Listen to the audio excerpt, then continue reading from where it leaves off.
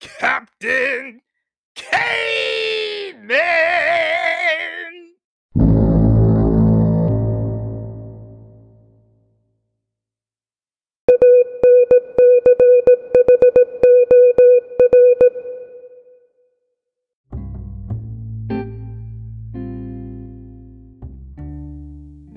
Greetings, listeners, and good morning. This is your captain, Michael Cave.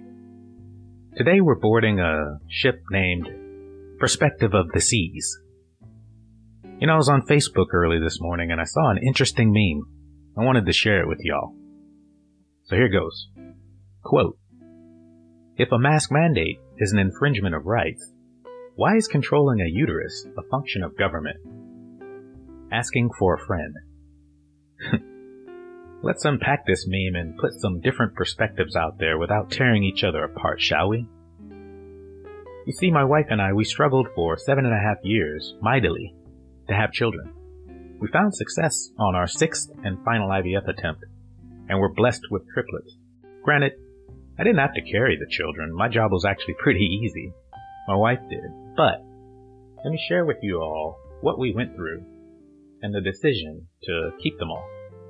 You see, the super doctor that helped us get to that point and ultimately find success saw 3 heartbeats on the ultrasound and said, quote, "When it rains, it pours."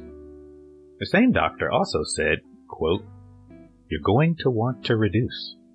Granted, the doctor wasn't going to be the one doing the procedure to terminate one or more of the heartbeats. It was clear by how it was said that it was something they had to say. Believe me, y'all, I'm not a fan of government overreach by any stretch of the imagination. I get the whole, it's my body, my choice argument as well. We both knew that neither of us could sit there after 7.5 years of trying and listen to and watch on the ultrasound a device seeking out a life and heartbeat and forcing it to stop. It would have haunted us forever and daily. So, my wife said, quote, "Hell no. I'm keeping them all."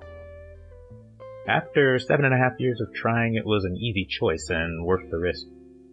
Eliminating one could have caused complications and we could have lost them all.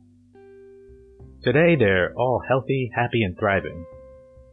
I really appreciate you all entertaining another perspective here if you made it to the end of this podcast. You see, people make all kinds of choices, and this country has freedoms. For example, we're free to have a chance to arrive at a different perspective. We're also free to own our choices and live with the consequences. In our case, my wife's life wasn't in any danger and the kids weren't either.